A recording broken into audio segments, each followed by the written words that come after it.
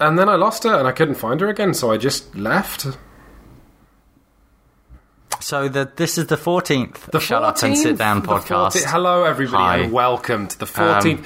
We've been slow on our podcast recently because... You can just call the police or something. Yeah, I know, but it's a hassle. Send out like a photo and just a description It's taken us time to get back on our sort of podcast horse. a description of what's left. After January and February, but now we're back on, and we're gonna get the podcast train running. With Cole, then the Cole is Games. If you've not listened to us before, Shut Up and Sit Down. The podcast is a podcast 14. about Games you can play in your own home, but not, because we're immediately not going to talk about that to some degree. Yes, basically, Shut Up and Sit Down is a podcast about play. Yeah. Is what we're gravitating Don't say it like towards. that, because that's the whole reason that she's missing. It's true. So let's start off with the week in games, but very quickly, after we talk about what we've been playing, we're going to talk about... We're going to do a special feature on gaming in books, and we're going to talk about our game of the month. We're going to analyse the heck out of a game called Robo Rally. Well, kind of, I guess you are. Well, I'm going to... Robo Rally. Paul's going to talk about why he doesn't like it. And I know, but it's going to sound stupid, and I'm going to sound awful and like a terrible person, because there are reasons why I should... like it? But we'll get onto that, and basically everyone can think less of me. So stick around for the analysis, everybody, and some books. And for now, we're going to talk about some junk. Not junk, but some sort of assorted stuff, roughage. What have you been doing this week? What have I been doing? Mostly I've been ill. Yes. And I've been excited because it was just announced that this is the year of Space Cadets. So yeah. I've been lying in bed and I've been sick, but I've been excited. Which is interesting, because that means there's going to be a Space Cadets game, and there's going to be 2 more Space Cadets expansions for the 2 Space Cadets games that already exist. Yes, Space Cadets being a universe from the designer... Jeff Engelstein, and we're big fans of pretty much everything he puts out for this. We've got Space Cadets, which is a kind of cooperative game about running a starship. Which is very good. We've got Dice Duel, which is a game about rolling dice and a team versus team game where your ships are controlled by dice and you're flying them into each other. Also played in real time. Very quick, about it's ridiculously fast. It is fast. like a 10-minute game or something. Yeah. But it feels like it lasts 45 minutes. But not because you're so focused the whole time. Not because it's rubbish. It's not rubbish. And then They're both very good games. A new Space Cadets game announced, which is Space Cadets Away Team, where you have an away team and you are all It's cooperative again, isn't it? Yes, there are 1 to 6 people, I think. So you could play it by yourself, which is fine, and that's okay. Or you can play it with up to 5 other people if you know that many people. And is it real time as well? I don't know how the mechanics work. I think you have 3 actions, and they can be to do something like fire your atomic blaster, or scan something with your scanner, or probably go to a place. There are pictures already up on the internet of like a work-in-progress version, which I don't think is... There are hexagons involved. There are hexagons involved, good. And there are individual members of the crew who I think will have different jobs, like a yeoman and a doctor and a captain. Basically, more cooperative Space Cadets stuff, because Space Cadets isn't necessarily... It fits in the theme. It's not defined by it being panicky or being in space. It's defined by a kind of panic and things going wrong. Certainly you are a team of people who together will fail, I guess. Yeah. So that's you're going to be your good. crew and land on a planet, and there'll be a brain in a jar, and you'll fail. To do whatever it was. Normal working day in space. But I think it will very much have that theme of things will go wrong, and it will be about how you and your friends improvise your way out of danger, which is kind of what all the Space Cadets games are about. Yes, and which is exactly why I'm very excited. I'm also so excited for, a big Space Cadets expansion where you can all do more things will be good, but I'm not enormously excited about that, because Space Cadets was already very difficult to teach and very big. So adding more things to each station is going to... There's a panic button and things. Every station is going to get still more unique rules that's going to make it... I'm not as excited as I should be, just because I don't have an existing Space Cadets group. But Die Fighter... The expansion for Dice Duel looks just... Which has a tiny starship. Just one tiny starship piloted by one person. Or apparently you can just play it with 2 people and you can shoot your tiny starships at each other. Which you could do. You could do that with another person. That excites me because, This is fine. You know me, I love asymmetry. And the thing we've got here is now you've got this team versus team game, but with this asymmetrical component because there's just a fifth player on each. Doing a separate thing. Yeah. I think it would like be a interesting. little I think it mosquito. might be more interesting than the main Space Cadets expansion. I think you have a point that Space Cadets is already complicated and frantic. We'll have to see. We'll have to see what the Space Cadets expansion looks like, because it might add a lovely... it might be like a really good drop of sauce in the soup, or it might make things too complicated, or it might switch out a few elements. I mean, Maybe. it's definitely something to look into. If it does pull out some of the stations, maybe, or give more options. Because this is the thing, it's like... Space Cadets is like this huge 6-player game, and if you play with less than 6, it doesn't make the game smaller like just about any other board game in my collection. It makes it yes. bigger for everybody. Makes it more else. difficult for everybody. Yes. Yeah, because you just have more jobs to do. And it's a fine game, and I love it, but... It's We'll see. It's not just theoretical games that don't exist yet in our lives, though, Paul. We've been playing some real ones. Have we? Yeah. Everything exists in my head as sort of perfect, idealistic, untouched concepts that are unsullied by plays. We haven't played enough of this to get the review down yet, but we've been playing Time and Space, haven't we? We've looked a bit at Time and Space, which is certainly a quickish game because it happens in real time. Again, another space game that happens in real time. Although we should clarify, I think I've been playing more Time and Space than you have, and you've sort of been looking in horror at the board. The first time that you played it, I watched. And I was partly because I had a bit of a cold and I was confused. But I was really confused. And even playing it, I was actually really bad at it. Time and Space is... Why don't you try and explain Time and Space? And this is like the ultimate test. Time and Space is easy. It's easy. All you do is you have a ship and you have a planet, and what you want to do is you want to trade goods with other players, and you can carry goods on your ship, and you can cause your planet to demand certain goods, and those goods are different colours, and the idea is all the players around the table are creating demand for colours and satisfying each other's demands for colours, and when you trade stuff, it's good, and everyone's happy.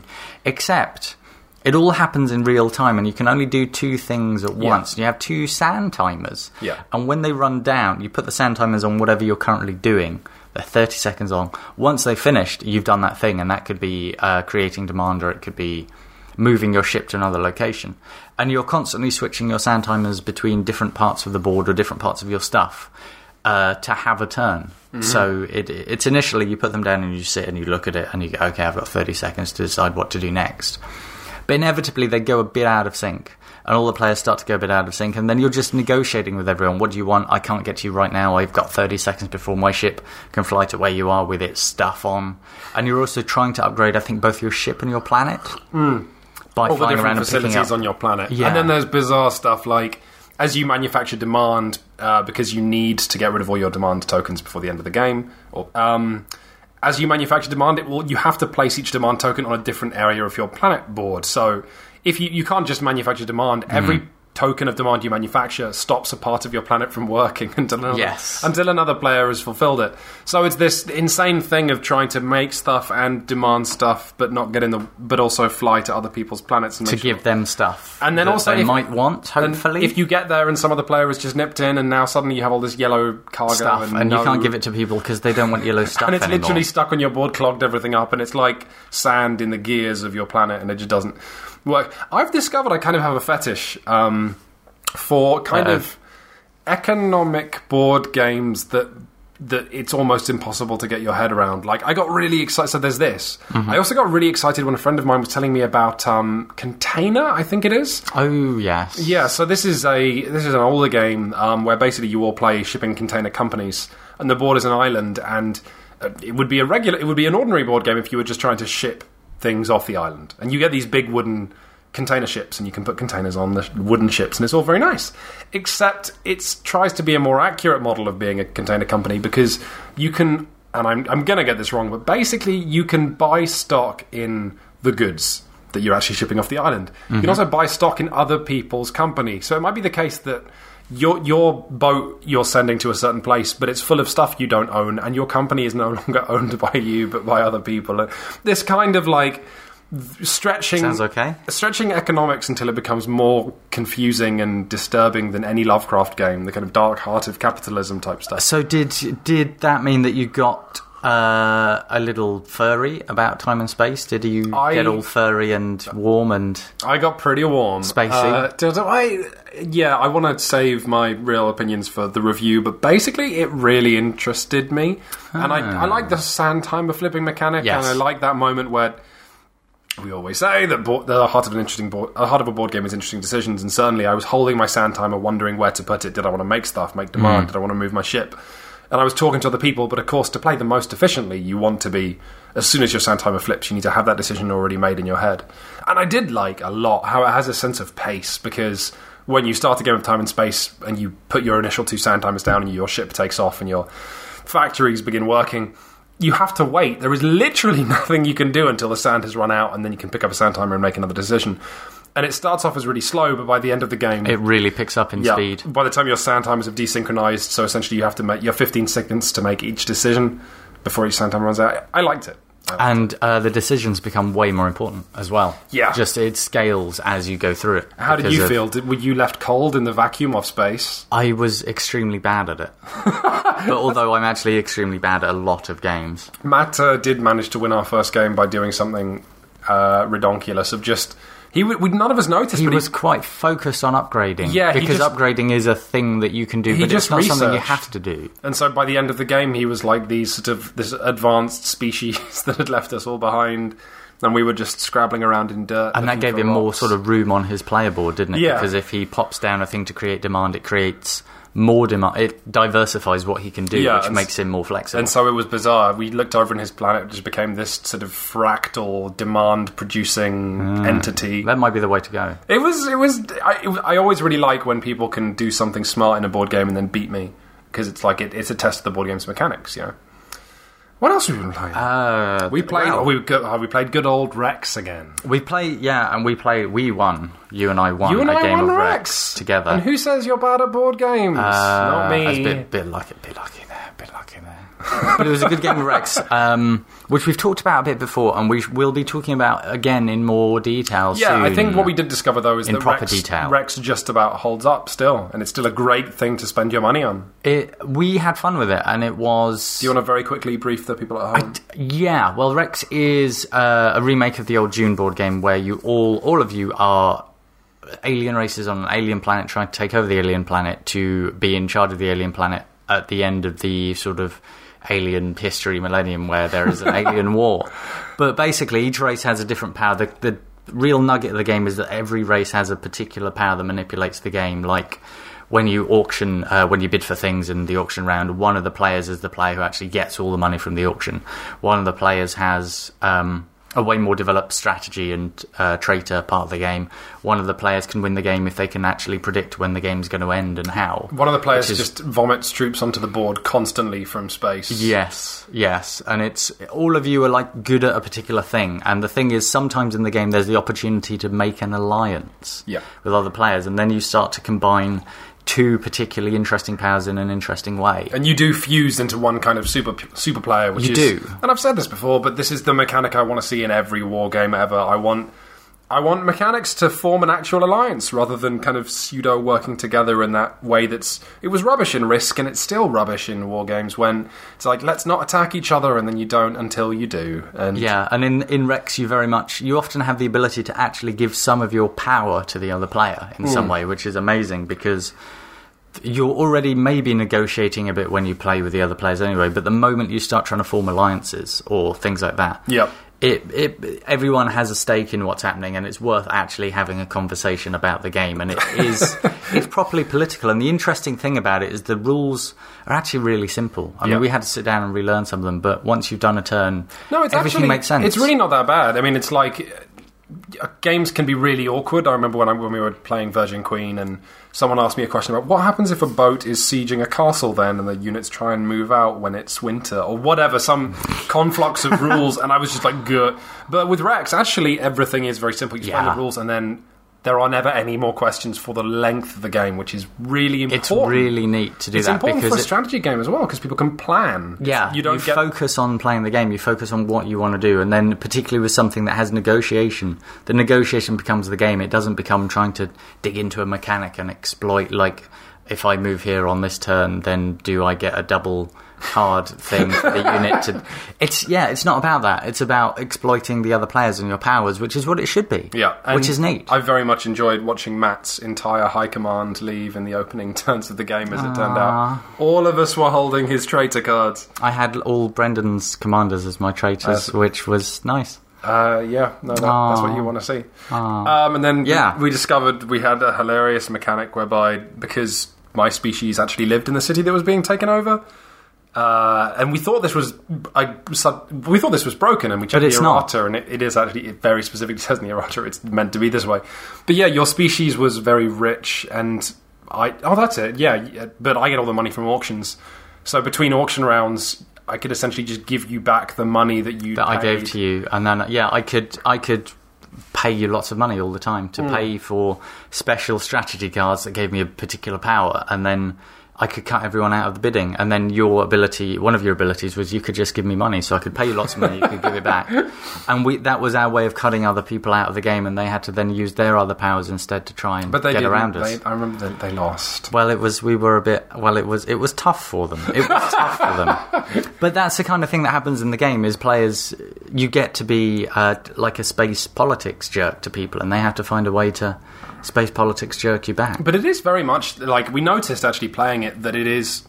I didn't notice the first time I played Rex, but it is very much a construct from the 80s because of exactly that, the ability to discover that certain rules can be played in a certain way to do something which would be quote-unquote unfair, especially if you saw it in a modern design. But the fact is, it's a game for geeks, by geeks, and you are expected to geekily identify holes in the rules and then geekily identify and play counters. Around with them. Yeah. And then everyone else has to deal with that and negotiate around it, which is probably not... I don't know if that's so bad. I would say, ironically, it plays closer to real war than like this kind of everything is straightforward, unfair, and type thing. Well, it's the type of the type of thing we were doing would be in a newspaper as an example of corruption in the real world. It would. Yes. And the other players just have to do a thing about it. So they have to do their thing and work around it. It'd be interesting to do it with 6 people and have 3 lots of 2 or 2 lots of 3 and see how all those powers combine. Not a very strong game, which of course we still haven't reviewed. We actually replayed it, but that's coming. We will be doing a review. Yes, in future. Oh, sorry, this is bad tea. Is it? Yeah. What's in it? I don't know. It's bubbling. Oh dear. We played Dread Curse again as well, which you'd played before. Right. So let some background. Paul played Dread Curse, and this is a game. It doesn't happen often. Pirates. But sometimes I will look at the back of a board game and go, well, this is just great. There's no way this isn't great. And then I sent Paul off with it, and he came back and said, it's not good. It's not bad. And I said, no, Paul. And months later... It must be good. It's not bad. I mean, initially I played it with... It goes up to... It's like 3 to 8 people, so it goes up to a table full of people. So I played it with like 7 or 8 people every time I played it. And we've talked before about how games sometimes can be a bit different depending on how many people you have. Some mechanics work better and worse. So we played it again with 4, didn't we? Yep. Which is 4 people who were really ready to like it. And Dread Curse is a game of pirates and collecting cash and trying to... You're divvying up the gold after a kind of... Yeah. After taking a prize. After a raid. And the idea is to come away with more gold than anyone else and not come away with a horrible black spot curse. Yes, because 2 coins in the bag. This bag of mixed denominations of money are black spot coins. Yes. And if you're holding them at the end, you lose. So it's just bad. Manipulating rolls and cards to have as many coins as possible, but give the coins away... Or to put them back in the bag. Or steal from other people. But then you don't know what other people are holding because everything's face down and you might steal a curse. Oh my god, it's got like 6... So it had 6 phases that I thought were straightforward and would be like a slinky going downstairs. But in practice, every one of those phases, the slinky just stops. So, okay, tell me how you found it then. One thing that you said when we played was you found it a bit slow. Yeah, well, these things... I mean, taking coins and panicking and giving coins to other people, this should be quick. But like... So, first off, everyone has to... I mean, if we take it from the end of a round, you all have to bid for the role, who's the captain and who's the pilot. There are 8 different roles that you can be, and they all give you a power in your turn. But the bidding mechanic is, you have to put slide coins forward, and because you have a big pile of coins in front of you, that's awkward, and then you reveal. There's probably going to be a tie, and then you have to reveal more, and then one player will pick, and then the other players have to pick what they are, rather than it being automated. And just every phase of the game was clunky, especially the mechanic whereby people steal from you, but somewhere in your gold coin pile might be the black spot. So you have to... you have to constantly mix up your coins so that people don't know where the black spot is. But that means you don't know where anything else is either. So you're just... So you sit there looking at your coins again. But did anyone ever steal a black spot from you? No. No, it's never happened in any game I've ever played. Okay. There are these two curses out there. Particularly when we got to big games of like 7 or 8 people, you never felt in any danger of actually picking up anything that was dangerous. And then if you did pick up something that was a problem, it was quite easy to get a power that just gave it to somebody or put it back in the bag. Right, okay. I like the So I didn't feel at risk. You like the monkey? I like that you can like get monkeys. new action cards from giving coins to the monkey in the middle of the table, and sometimes you can steal from the monkey. Yes, and the monkey cards let you do a particular like one-off. Like stop people from leaving the game, which is funny. They mostly stop people. They stop people from stealing from you or leaving the game, or you change your role, or you do something. And they are very much the sort of stop people from having fun type. So how do you feel about Dreadcast? I don't like it very much. Say it, Paul. Say you don't like it either. I didn't like it all that much when we played it with more people, and I don't like it all that much with fewer people. I'm afraid. I'm really sorry, Dreadcurse, but it was. It's fine. You don't have to have regrets. Let's move on. It's just like I don't know what's like. There's Paul, some money. you gotta be brave about it. You gotta be bold. There's some money, and I don't know how much anyone has. Ask me what I played don't know where this the curses weekend. are, and I don't mind. Ask me what I played. I'm going to show you how this is done. I can. It's written on a piece of paper. It but is. let's Ask pretend. me anyway. What did you play this weekend? I played Rivet Wars. Rivet Wars. And go on. I bet you had a great time with Rivet Wars. I didn't, because Look Rivet at that Wars box. is... It's got like some robots and an eagle symbol. Rivet Wars is a big glossy Kickstarter release from Cool or Not Mini, the people who brought you Zombicide. And it is, well, first of all, the miniatures are gorgeous. This company absolutely know what they're doing. You play like tiny little cog toy soldiers in a World War I amalgam type deal. Okay. And I looked at the manual, and it was when I was flipping through the manual, and I sort of I love flipping. Page 1 of rules, because it teaches you how to move your soldiers and how to shoot your soldiers, and then the rest was basically a comic book and backstory and references and fluff. There were no other rules, and I said, okay, I don't think this is going to work, and it didn't quite work. It was very much kind of a definitive Kickstarter minis game, the kind that would arguably give others a bit of a bad name, because it's been funded because of the gorgeous art and these gorgeous miniatures. This has happened quite a lot, though, hasn't it? There have been some really lush-looking Kickstarter games with really good production values in terms of their miniatures. I was just listening to the Dice Tower podcast the other night, Doom that came to Atlantic City. Do you remember that? Monopoly alike? Yes. Which was saved by Cryptozoic. Yep. Guess, did the Dice Tower like it? Did they say that the rules are not that good? Yep, that's what they said. But the miniatures are good. But the miniatures are nice. There's more of these coming. I mean, some of them might be really good, but there's more coming. There's like that Aliens board game that raised a lot of money that has really good miniatures of aliens, and then there's... It's fine. Yeah, if you want miniatures of aliens or zombies or robots, there is a game. I mean, coming. well, this is the thing. I talked to one of the guys who works in my local game store, and he was saying that he did back the Kingdom Death Kickstarter because he plays D&D, and actually that's a great deal for those miniatures that you're going to repurpose into your Pathfinder or Dungeons & Dragons. Or anything, anything you play. Yeah. So if you're into minis, arguably you might just throw away the rules. But yeah, no, Rivet Wars did make me do a frown. You just thought it would be more complex. There would be more to do in it? I thought it would be... It's just the... I am reading a book on the beginnings of miniatures and miniature wargaming at the minute, and these are games that are crafted with an enormous amount of love and passion, and this felt like someone essentially clocked in for the day and was told that they had to... Well, we got this Rivet Wars game coming out and these miniatures, you have to write some rules for it. And he said, okay. And he did, and they function. But I mean, take something like the X-Wing miniatures game, which is, of course, based on the Wings of War system, and it's tense, and you need to maneuver, and you need to get things into the correct line of sight, and then you'll roll dice, and that ship will be stressed, and he'll do a barrel roll, and you'll have an exciting, amazing time. I did a barrel roll, I'm stressed. Well, you would I want to go home. I want to go home. You'd lose your pickles, and then a missile would go past, and you'd go, fuck! That never happened in Star Wars. No one ever It would if I directed it. Actually, no, I suppose at the end of Star Wars, when they're all in the trench, they do get a bit stressed. They all sit there bouncing, and they get stressed, and then they explode. Wow. And Darth Vader isn't stressed, and he just flies and shoots things until the very end when he gets massively stressed. Does he? What happens? He does, because Han Solo appears and shoots, and Darth Vader goes, "Oh no!" and sort of flies off. And he's just really stressed. Yeah, well, there's a lot of stress in the X-Wing miniatures Like game. his AeroPress coffee filter falls over, and his bag of Tracker Mix gets spilled, and he's really annoyed. And he's trying to press the Tracker Mix through the grill on his face. You're loving this. Shall I just let you freestyle for a while? What else have you played? Bloodbound. Oh dear, what happened? Why are you looking at me like that? Bloodbound is a game from Fantasy Flight. Well, it's a secret game, like the kind that Paul and I sometimes often like. Yeah, so... A game of secret vampires. Hidden roles? Meow. That's not a vampire. No, it's not, is it? Help, there's a vampire after me. Meow.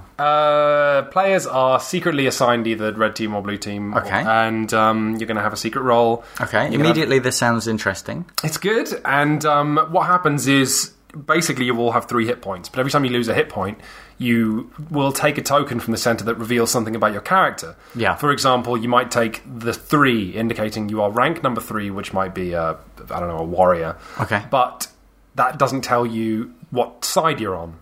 So then maybe you get hit a second time when you take a red token, so now people go, right, he's the red warrior. And everybody knows this about Yes, you. it's revealed publicly around the table.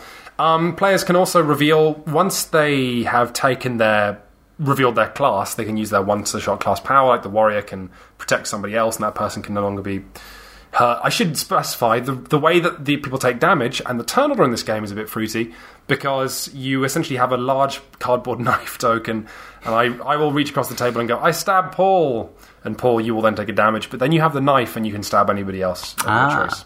All this sounds interesting.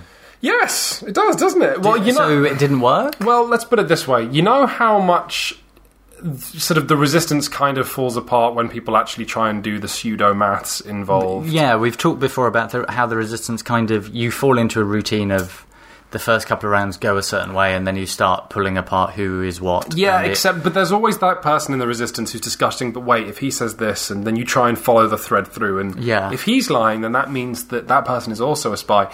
And there's not much to do, you just kind of watch that person try and think through it. Bloodbound offers an impossible quantity of information and garbage, some of it useful, some of it not useful, and it's just not a puzzle that's fun to pick apart or pull apart. And also, if they're not, it just, well, not very many things about that game go the way that that you would hope. Okay, so it just you didn't end up being excited about people hiding who it's they were. It's exciting, and it has exciting concepts like once you actually kill somebody with a knife by taking away their last hit point, the game ends, and if that person was the highest ranked vampire on that other player's team, then you win. So you want to try and find out not just who the other team is, but what kind of ranks they have, and so that you can knock out the person who has a particularly high rank. But it just becomes, the lying isn't fun because there's too much maths, and the maths isn't fun because there's too much misinformation and confusion. It does sound, so it sounds a bit chaotic then, basically. It sounds a bit sort of, you can't put together a decent strategy unless you spend ages thinking really hard about, which isn't really what it's supposed to be about. If it's a game of hidden roles and Werewolf deception, is as good as it is because it is a game of sort of like you have gut instinct and yelling and sort of reactions, and it leads to primal kind of passions. Whereas Bloodbound is kind of stuff being a detective and really slowly working. It's everybody being a detective except without knowing who to even share your information with. Because like, let's say you start puzzling stuff out, Paul, then you might also not want to share any of that for the first third of the game, or depending on who you're sat next to, anyone, because you don't even know what team anybody else is on. I can immediately see that getting kind of slow. Yes, it's a weird one and didn't quite work, and I suspected it wouldn't quite work, but it doesn't quite work. Oh no. But anything else interesting that's crossed your table or consciousness or mind? All kinds of stuff, but we're going to be putting up videos and sexy reviews. We've got a video coming soon. In a couple of days. I'm not going to... I've got a review of Quantum, which we didn't post last Friday because I was... really unwell. I fell over. But very quickly, we were just going to ask, because since we last recorded a podcast, I went to the LHS bike shed Yeah. and sat in a shed. Well, you and Brendan. Me and Brendan and a friend of ours, and Laurie. Lovely Laurie, who looked so terrified at one point. He had a rough time, everybody looking at him while he tried to fly a bike shed. And at one moment said, "I'm not in control," and then moved the stick and everything moved, and and he was in control. Yeah, so just in the comments, we've kind of, we want to cover role-playing stuff, and we put Pip in a locked room recently, and then we had That the was LHS interesting. bike shed. We basically just want to know if you guys are as interested as we are in kind of these physical play installations, I guess, because... Yeah. In other forms of, like, a game that, they're not really... What are they? I mean, LHS Bike Shop. Well, it's kind of like it's in a way it's video gaming, but it's not. It doesn't. I've always been kind of bored by definitions and genres and descriptors. It's more that it's whether we should, how far we should cast our net. It and what we should feels grab. like a decent fit for Shut Up and Sit Down. And everybody, since receiving donations, one of the better tips I've got for keeping the site running is one of you commenters suggested just keep doing what you are interested in. Yeah, what we get excited about. Then the site will be best. And certainly I'm excited about a group of people turning a bike shed into a Raptor from Battlestar Galactica and letting you fly it around. So, just let us know if you've been digging that kind of analog stuff. And if you have, then we'll send Pip to be locked. We'll lock Pip in more rooms. Or whatever. But and if you have any recommendations, particularly obviously if they are in London, we are near London. Yeah, we are in the London area. God, I've done some weird stuff, man. Things in London. A couple of, maybe 3 years ago, I went to something called... There's a company called Fire Hazard who also organise heists. Oh, yeah. I went to their post-apocalyptic games, and it was set in this old bunker in London, and the idea was it was like games that were played after the bombs fell and we were all underground, and there was stuff like one of our teammates had a gas mask put on and there were loads of glow sticks on the floor and he was crawling around trying to pick up glow sticks. I love glow sticks. We were all yelling at him. That might not even have been a game. To think of it. That just sounds like a really bad dream. Yeah, no, it did happen. Wow. I'm sure. But yes, no, certainly any recommendations we'll happily take. Or, I mean, we can go further afield than London as well. If there's anything really interesting happening in the UK or France... Ireland even. Wales. The island of Ireland. Greenland. The island of Basically, Wales. if you're doing something and you want us to come take a look at it, and if you are further away, maybe we can reach some kind of... Outside of the UK, like Scotland? Yes. If we reach some kind of funding halfway as well, if you really want to come and look at your Australian thing and you have government funding or something... Don't look at that. You'll love Australia. Australia's a long way. You'll love Australia, Paul. It's really far. Yeah, but, I'll just dose you with codeine and put you on a plane. That's what happens to me all the time. Like Mr. T, I just wake up somewhere. Okay, children, settle down. Welcome to Book Club. Smith, put your shirt back on. Books! They're not as good as board games. Shut up and sit down, Book Club. This is only going to be books. a brief segment, everybody. It just dawned on me that we've never hate books. Talked about all the sort of game and book-related crossovers that exist. People have been playing games now in history for at least 50 years. Yes. And so people have started to write books about the theme of games, or with the game theming in, haven't they? Yes, they have. Can you name me one that you might have read recently? Well, I can name a few. All right, well, just calm down. There was something... Oh, yes, but before we move on to books. You tweeted something interesting. You tweeted from the official account. Ooh. Did I? The history of Twister was on Guardian. Yeah, recently. The Guardian did a retrospective on Twister, and initially how it was designed and the idea. I think possibly something that you played on the table with your fingers, and then the guy saying, Fingal on iPad. That's ironic. Oh dear, let's not talk about that. And then the guy saying, actually, this might be good to play on the floor, and how they played around with the idea and how it got on TV. And when people played it on TV, suddenly everyone thought, hey, this looks fun and a little bit risque, and particularly at the time, which I guess was the 60s, anything that was a bit risque was massively risque because, back then, I don't know, conservatives. But it was really interesting to see someone write about games and write about the history of games and write about their experience of playing a game in that kind of context. But, fiction or non-fiction, we want to talk a bit about people writing about games, other people writing about them. Yes. I don't know, that's a non-fiction retrospective, but you also have been reading fictional game-ish things? I have, although let's cover my own non-fictional retrospective-y thing first. Okay. I've been reading Playing at the World, which I'll be sure to put a link to in the podcast, and I'll probably do a big review on Shut Up and Sit Down. It's quite a big book, isn't It's it? huge. It's like 1,000 pages. I didn't even know books came that big. And it's the history of gaming as simulation from the 50s onwards. So Oh, really? it's really about Dungeons and Dragons, and it starts off covering wargaming. Because that would have already been like established in the 50s. What, wouldn't it? wargaming? Yeah, that would have already been Well, happening for a little while. Yes, Not maybe very good. in pockets, no. Okay. And, you have H.G. Wells' Little War and the Kriegspiel stuff Yeah. in... the 1800s. Yes, Yes, in yes. Germany, the German wargame thing. But this talks about sort of hobbyist simulation gaming, and really wargaming as a hobby started in America in the 50s. And then it talks about how wargaming essentially transformed into D&D across yeah. like a 25-year period, which is a really, really interesting... It is really interesting. But yeah, no, I'll save lots of it for the review, but anyone interested I can reveal, pick it up right now, because it's awesome. You have to... I like the book on the history of Salt I read a while back. You do have to do a bit of editing mentally, because it's so exhaustive and so scholarly that when you do get bored, if you're reading it for pleasure, just skip ahead. But it talks about how during the 50s, one of the big problems wargamers had was this is just one tidbit, was finding opponents. And so the Avalon Hill General, which was the wargaming mag that went out to a few hundred people or a few thousand people or whatever across America, would have an opponents wanted section. And people discovered they could get the best possible results from essentially being aggressive and bellicose. And so people would say, would begin entrance with things like Sieg Heil, fascist destroyer, wants opponents in the Minnesota region. That's a tiny bit worrying. It's funny, because then this imaginary organization called Spectre from the James Bond movie appeared and said, like, Spectre has claimed New York State. So sort of counter Spectre wargaming groups would form, this is the extent that that we had to go to. Yeah, but just have and it was, I guess, together. people like corresponding by mail and then sending each other things and driving off to see each other across America in cars.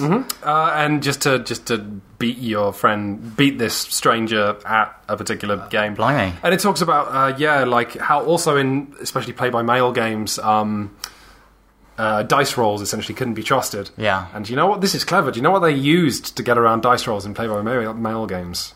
In really serious ones. They'd have to have numbers that were generated by someone else somewhere, like a newspaper date or stock. Yes! Oh, yeah, I guessed it by myself, like an adult. Well done. Wow, that's really clever. Yes, they used stocks. But talking about how it became D&D and sort of medieval wargaming came about because of fantasy books. Yeah. And generally the history of D&D is fascinating. I'm only about a third of the way through it, but just even talking about things like why was D&D popular? Why did the fantasy element of D&D become popular, which was in short because of Tolkien? But then it goes back and goes, why was Tolkien popular? Which is does it answer that? Yeah. Do you have an answer for that? God, let me think. So Tolkien sort of arrived as part of Tolkien was partially popular because of... It was picked up by the millions because it arrived in America at a time which was very sort of... It was the 60s. It was sort of like... It was free love, and it was very anti-establishment. And Tolkien had provided this kind of like back to the fields vision of fantasy, whereby we don't have to have this... It played into people's distrust and dislike of modern society and the way modern society was going by providing a very pastoral fantasy. The opposite to the growing urban life. Yes. Okay. But no, I can't remember too much more than that aside from it. It is even tied into like adventure fiction and amazing tales and all that stuff that came out after the 50s. Yeah. Even things like paper shortages led to the rise and decline of novelists being able to make money. The other thing I found out, interesting. Last thing I'll say about this particular book is the guy who wrote Conan, who is Robert E. Howard. Yes, was an itinerant, the itinerant barbarian who goes around slaying people. Was in real life an itinerant who would walk around with a gun and ultimately I think died of some kind of disease when he was 31 or 30 or something. But his life parallels Conan in ways that the book reveals that are absolutely fascinating. That's interesting. Yes. I wouldn't mind looking into that. It's a very good book. I'll lend it to you. Has it got to the bit where Gary Gygax and all his friends have like silly spells named after them? Because I remember like Drawmidge is magic, whatever, is like Drawmidge is Jim Ward spelt backwards. It's some guys in a room who have no time to think about proper character names. No, I don't know. Currently I'm on a section about where Gygax angrily claims that D&D isn't inspired by Tolkien, which is... Okay, I didn't know that. And the book basically is just, no, this is nonsense. It's shit. And then it explains all the ways in which that is just not true. Okay, that's interesting. Histories of fairies, all kinds of things. Even things like dragons are so popular now in fantasy fiction because Tolkien studied Beowulf, and Beowulf featured a dragon very prominently. And so dragons appeared in The Hobbit, and Yep. or a dragon appeared in... it's interesting, and that's all that stuff is obviously now just massively established. Yes, it is, and it's you don't realise quite how much... you can trace the lineage of how so much of geek culture now relies on Tolkien, which relies on D&D, which relies on Gygax, and it's interesting. It's interesting, and relies on wargaming as well. And it really does make clear how D&D evolved from essentially what was just medieval rules. The reason that grid paper and drawing on grid paper became popular for D&D was because it was a mechanic whereby when you're having your miniatures battle with soldiers running around, when somebody starts digging a tunnel, obviously the other general doesn't know where the tunnel is leading, so you start tracing the tunnel on graph paper. Yeah. And that was the origins of... drawing out tunnels on graph paper. Which is, of course, the heart of D&D. Yeah. Yeah, no, it's an interesting book. Very, very much recommended. But you, while we were plumbing our minds for books that were gamer-related, you read a book on poker a while back, didn't you? Yeah, well, I feel it's not... I don't know if it's as interesting now. There aren't that many books on playing games or kind of... I don't want to say game theory because I don't know if game theory is the right word, but like how to play games and how to play games well. And for a birthday ages ago, I got David Sklansky's The Theory of Poker, which is apparently one of the best. I don't know. I used to play poker quite a bit. And you used to play a lot of online poker, didn't you? I paid my rent occasionally with poker winnings. Wow. And I'm not particularly good at it, but it's more like the quality of people playing online was not that great. I'm not very good at poker. But no, it was him trying to explain how to be better at poker. And you would think, whenever you see poker portrayed in films, there's always people sat there making really risky plays, or someone who knows what the exact percentage chance of a particular hand appearing is. And it's just him going, no, it's not like that. It's like... It's about consistency, right? It's about consistency. In some situations are good and bad, and you don't have to do the maths of exactly how many cards might help you next turn. You just have to think, how many, I'm in a particular position. There might be 6 cards out of the whole deck that might come up next that could help me, and they're asking me to put in loads of cash, so I won't. And that's I don't want to simplify it that much, but it made poker look, I don't want to say easy, but it made poker decision making way simpler. And he writes quite clearly about why things are good and bad decisions, and how if you spend time seriously thinking about yourself in a game, like you say, if you're consistent when you play and you consistently don't take certain risks and play in a particular way, it's fine. You'll probably win more often than you lose. And I don't know, it's not very dramatic to say that, but it makes sense. And that's how professionals win money, is they play consistently. I've had some really interesting learnings because I've started poking the Netrunner tournament circuit now, and we've got the European regionals are coming up soon, and I've just been studying and playing a bit in that, and it's just interesting because you learn that the best decks and the best players they're not the most spectacular decks. What they are the decks that can get you through a tournament, and getting you through a tournament means your deck will not dick you in one of the games that day. So the best decks are actually just very simply reliable. They can be trusted to do certain things. They're predictable. I was going to say predictable is exactly what that sounds like. Yeah, but predictable not for your opponent necessarily, but for you. You were saying a thing a while ago where professionals say that the really good players, you draw a hand, and whatever the hand is, you know what you're going to do in Netrunner with it. Yeah. You don't mulligan and say, oh, this is useless. You immediately look at what you have and you say, this lends me towards making these moves. Because all of those cards ultimately are useful, and if you're playing it, you want a deck where you can draw any 5 cards off the top at the beginning of the game, and because theoretically all the cards in your deck are good, that deck will that hand is just a particular kind of game that you'll be playing. So you have no money, fine, then you can, get your equipment up very quickly. But yeah, it was interesting to hear you talk about online poker, because yes, I'm discovering that card play at a high level is just, it's not about making your deck magically do the right thing. It's about being able to sort of ride your deck, and just use it correctly. That makes a lot of sense, and that in a way that feels like some of the chapters that I read in the book of him saying, look, you start in a position with particular cards and immediately you know what you're going to do. And sometimes in poker it's really undramatic because you just fold, but that's the right thing to do. You just don't participate in that play at that point. Or you participate up to a point and then you step out because otherwise you throw money into a hole. And you choose your moment when to do a particular thing, and it's choice and consistency. Yeah. You've been reading fiction. I have. It hasn't all been boring real world stuff. What was the fiction that you read that recently, you liked? do you want the one that I liked or the one that I didn't like? Oh, well, both, if there was two. The one I didn't like was the one I read more recently, which was a classic, quote-unquote. I read The Glass Speed Game by Joseph Knecht, I think. Okay. Check the podcast notes to see if I'm right or wrong. And you didn't like it? It was an interesting one. This is a book written in the very beginning of the 20th century. And it's sort of science fiction-y. It hypothesizes a day after tomorrow world whereby...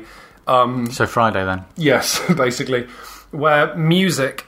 it starts off, I believe, as a mathematical game. Mm-hmm.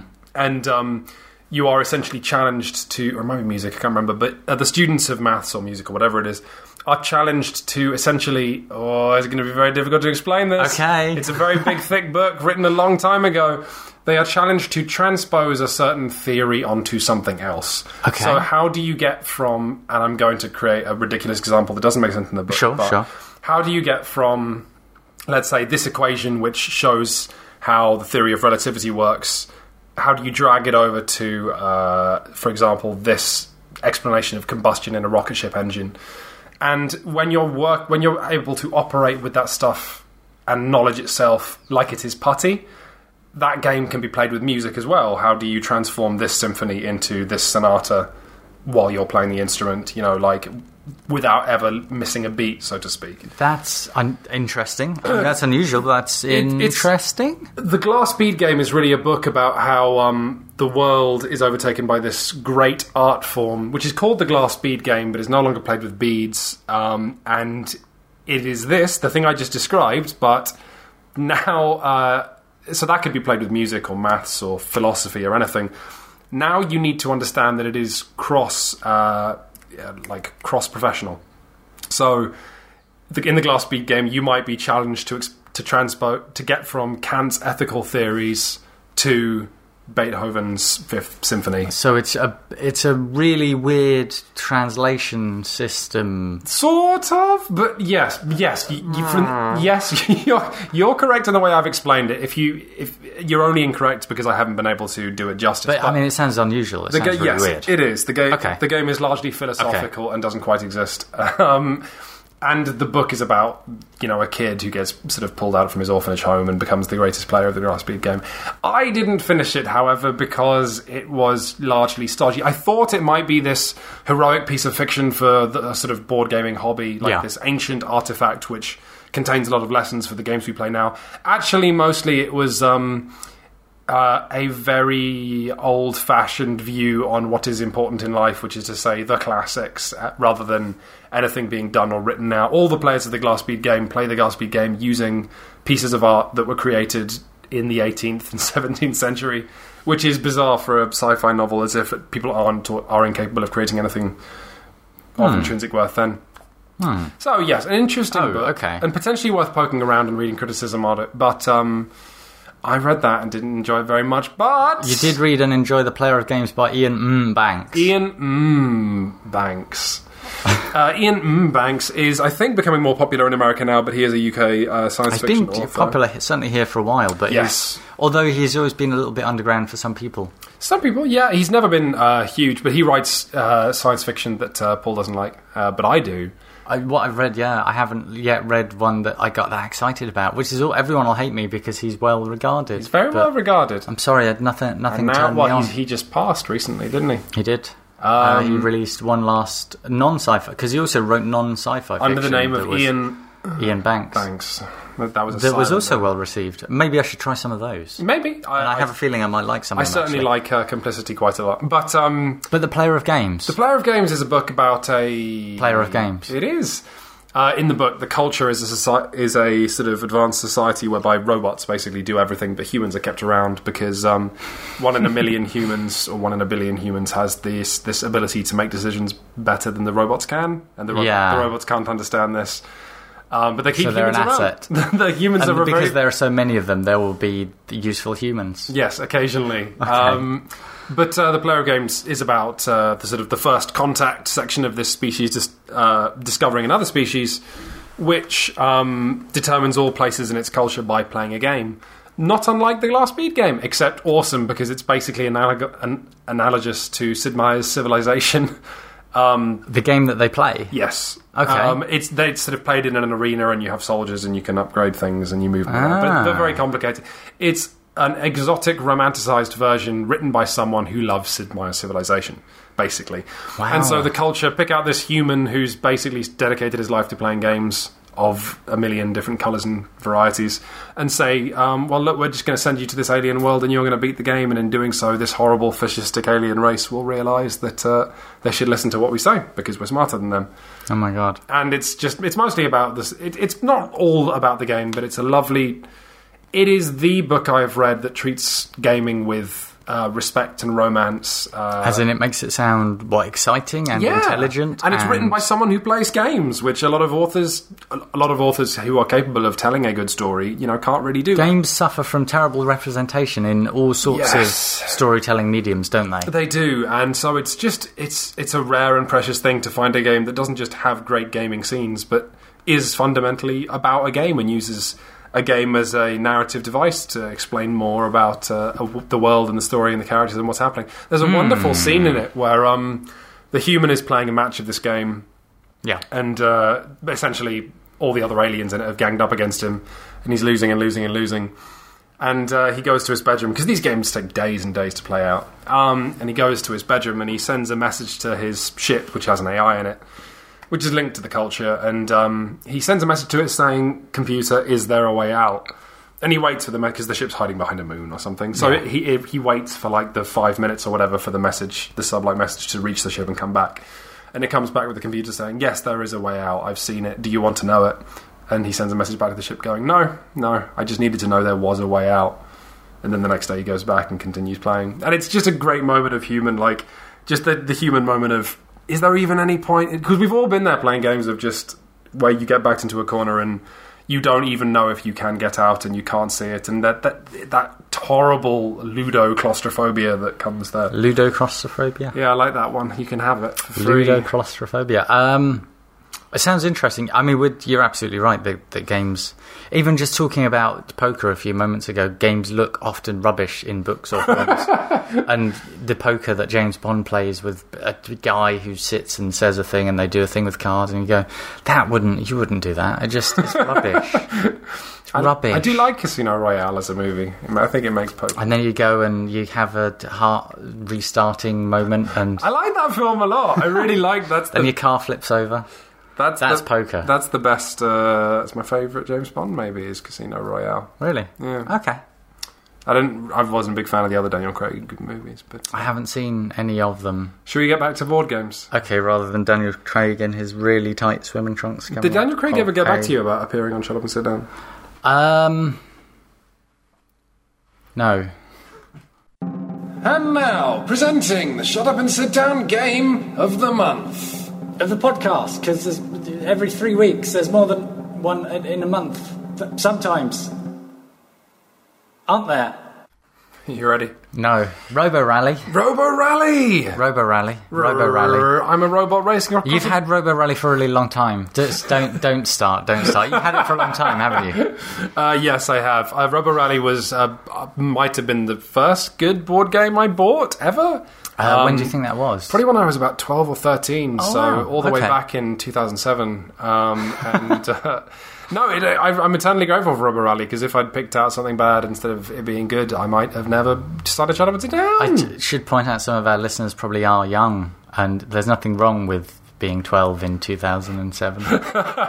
No. I mean, you probably should have been working harder. You could have been a bit older and pulled your finger out and made an effort, but... You know, it's all right. It's all right to be an age, I guess. Yeah, You know, I mean, they just- can catch up, right? They'll Well, be they playing should. catch up They forever. better. 'Cause they Robo need to- Rally, Robo Rally is a game which has gone through several editions in the years. Yeah, it has. And I'm very proud to say that I have the Wizards of the Coast edition and just about everything that's been printed for it, which is good because it's the best one. With the most colour okay. and cards and pewter miniatures. That's interesting. The edition of Robo Rally on shelves right now, I don't know if I'd recommend, because compared to the Wizards of the Coast version, it's like... You know how, there's vanilla ice cream and there's chocolate ice cream? Yes. If you imagine ice cream with no flavour at all, that's like what the current Yogurt. yogurt flavoured ice cream, but without sugar anyway. Basically, it just... The Wizards of the Coast version, you're racing robots across a factory floor, and you're programming them. Every time everyone gets a random hand of cards and has to program out the rotate lefts and the move one forward. And then you all do it all and race your robots. And usually what happens is people bash each other off course as you go towards... Right, because as soon as you go across the factory floor, there's stuff on the floor that makes you move. There are conveyor belts and there are obstacles, and you bounce into them and you Yep. move and you turn. And the challenge is predicting where you think you're going to end up based on your programming and what you might bump into. Flamethrowers, irradiation, lasers, pits, crushers. Yeah, it's all ramps and water. Yes. There's so much stuff to get in your way. And mostly what you'll discover is, because you lay out these 5 cards, maybe you move... You do what the manual refers to as the robot dance, which is where you will rotate your entire body and head and mouth even sometimes as you try and imagine... Because you can't ever touch the board. Yeah. So you're trying to imagine if you move 1 forward as your first card, the conveyor belt will move you forward and rotate you. So then you're going to be facing that direction on that Yes. square for your second card. You have to do this for 5 cards. And so the thing is, Robo Rally, everyone programs their robots in 60 seconds or whatever. Then as you're actually doing the maneuvers, a bit like Space Alert, Yeah. one player will just go, oh no, Because you'll suddenly realise that something is out of sync or something isn't going to happen. as your robot heroically accelerates into a pit never to be seen again. Or just bangs into a wall 5 over times. and over again. That's your turn. Or drives into a flamethrower repeatedly in such a way that you drive into it and then a conveyor belt moves you and you've driven yourself back into it It's 4 times. It's probably the funniest game in my collection, and you're laughing even describing it, but you say you don't like it. Well, yeah, and this is absolutely just me being crabby, I guess. I'm really bad at it. I'm really bad at Robo Rally. And it was... I can't come up with 5 orders for a robot in 60 seconds. And I'm at Not loss. even if they were like, make me tea. No, fetch no. the In real newspaper. life, I'm particularly bad in real life at ordering robots. And if you put me in a room with a robot and gave me a minute, I would be banging into the wall 5 times. The robot would be fine. But this goes back to a thing that I want to briefly touch on. When we were chatting with backers a while ago, and we had a Skype chat with someone who says he times games sometimes. Almost like the chess kind of thing where you have a clock. Oh, yeah, and how any game can basically become as intense as Tashkala as long as you have a chess clock. Yeah, or the idea of playing something like Tashkala with a chess clock of like, right, you've got 60... you've got these cards, you've got 60 seconds. I can't say that. 60 seconds to think about what you're going to do with those cards. That's it. That's the only time that you have. And that... The thing is, I'm saying that might suit me better for certain games because I'm terrible at just... I'm terrible. You're not... And you haven't... I am, but stuff like, Agricola, where you get branching actions and you look at what you've got right now in Agricola and you think, if I get this now, then in a turn I'll get this, and that will kind of snowball into, I'll put this down, but they're going to go, I can't do that. And I know people who do that, and they will play, especially if you ever play anything asymmetrically, and they have 2 hours to think about their turn. It's just, you've lost. That's it. Then I'm never going to have the capacity in my head.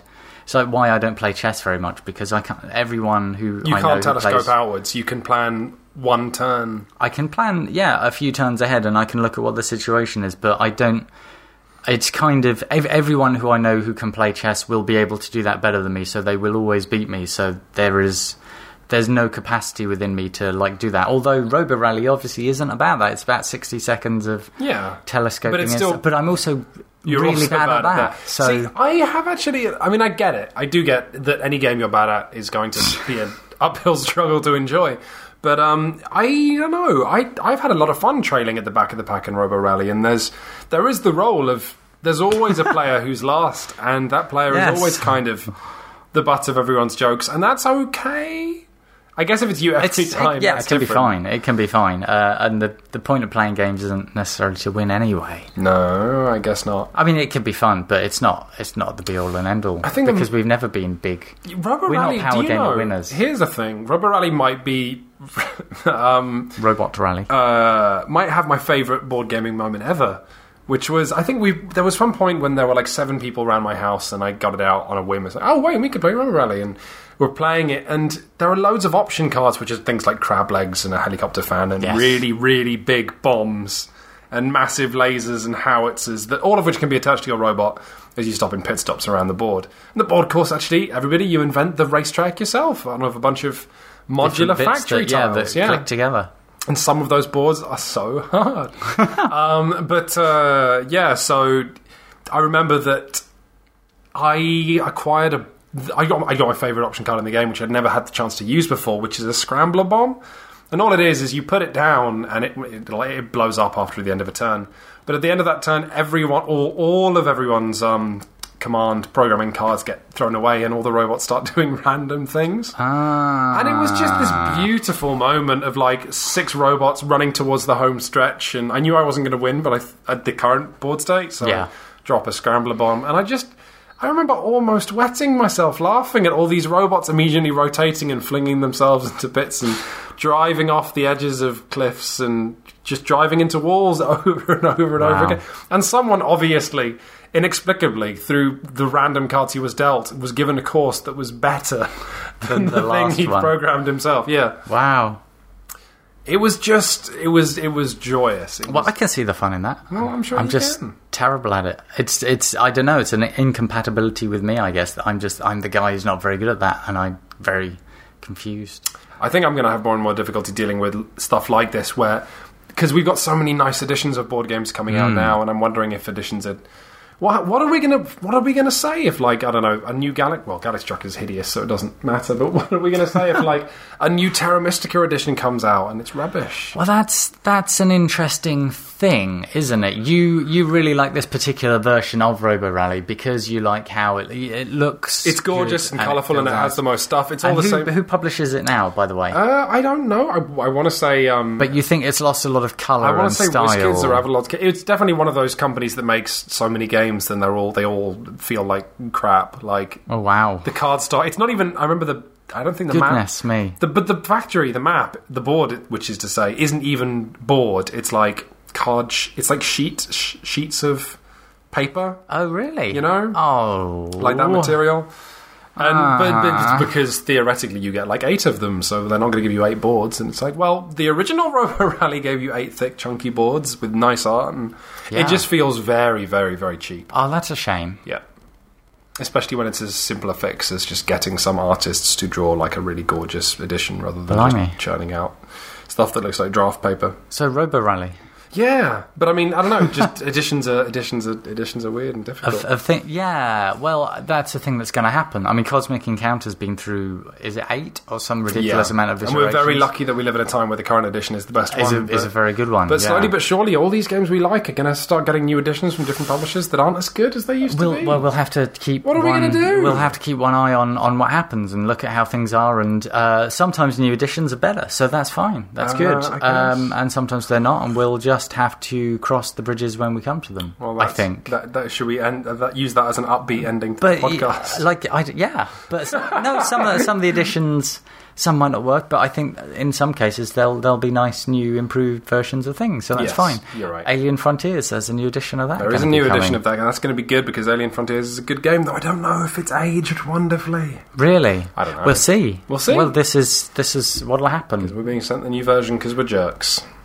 I'm really annoyed that the Kickstarter version of Kingdom Builder right now is going to have individual wooden sculpts. Well, this is another thing. In Games News, we had sort of sexier Tokaido and sexier Kingdom Builder, which were all the Kickstarter fancy editions that were just a bit nicer. Yeah. And they're both popular games and they've got a good audience, so the Kickstarters have gone well. And they're both games that we've enjoyed. I mean, I quite like Kingdom Builder and you really like it, and we both had a good time with Tokaido, which is good fun and really, really cute. Really good looking game. I'm just annoyed, though, that Kickstarting editions that are nicer than the one I've got. This is it. This feeds into exactly what you just said, which is... that people might make a thing again. What you've done there is proven to me that if new editions aren't as nice as the old edition, I'll be mad. And if new editions are nicer... probably. Which is reasonable. But if they're nicer than the new edition, I will also be mad. That's less reasonable. Because I no longer have the definitive nice edition. And in a way, that's reasonable, and in a way that means you will never be happy in your life.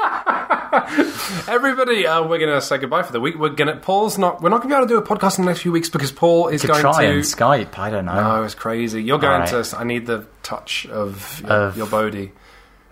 You're going to San Francisco for GDC for the next few weeks. You'll be back at the end of March. For my first actual holiday in like 4 years. Yeah, congratulations. And I'm going to be manning the site. What was that noise? It's just me being scared. If you have enjoyed the podcast, everybody, please do give us a nice review on iTunes. Not just upvote on Reddit and not tweet just it and because send it to people. We like to get reviews and nice upvotes, but because the more the podcast is shared, the more you're sharing the love of board gaming and all that lovely stuff. And if you are just listening to the podcast, know that we have a fine site with lots of video reviews, which are and our text big reviews thing. and special guest contributors. Games news every week. Games news every week. At www. Lee's really good Netrunner retrospective about learning games and struggling, which I could relate to, which was very good as well. Stuff like that. See what you're missing out on, everybody. And it's nice. It's all different things. All different things about games. Can I get the URL out now? No. This exists at www.shutupandsitdown.com or shutupshow.com. Yes. Because we're gradually expanding our borders and eating more domains. Taking more and more of the internet. We're going to have one domain at a time. BBC.co.uk is the next one that we'll take. Goodbye, everybody. And then yahoo.com. That's got to be cheap.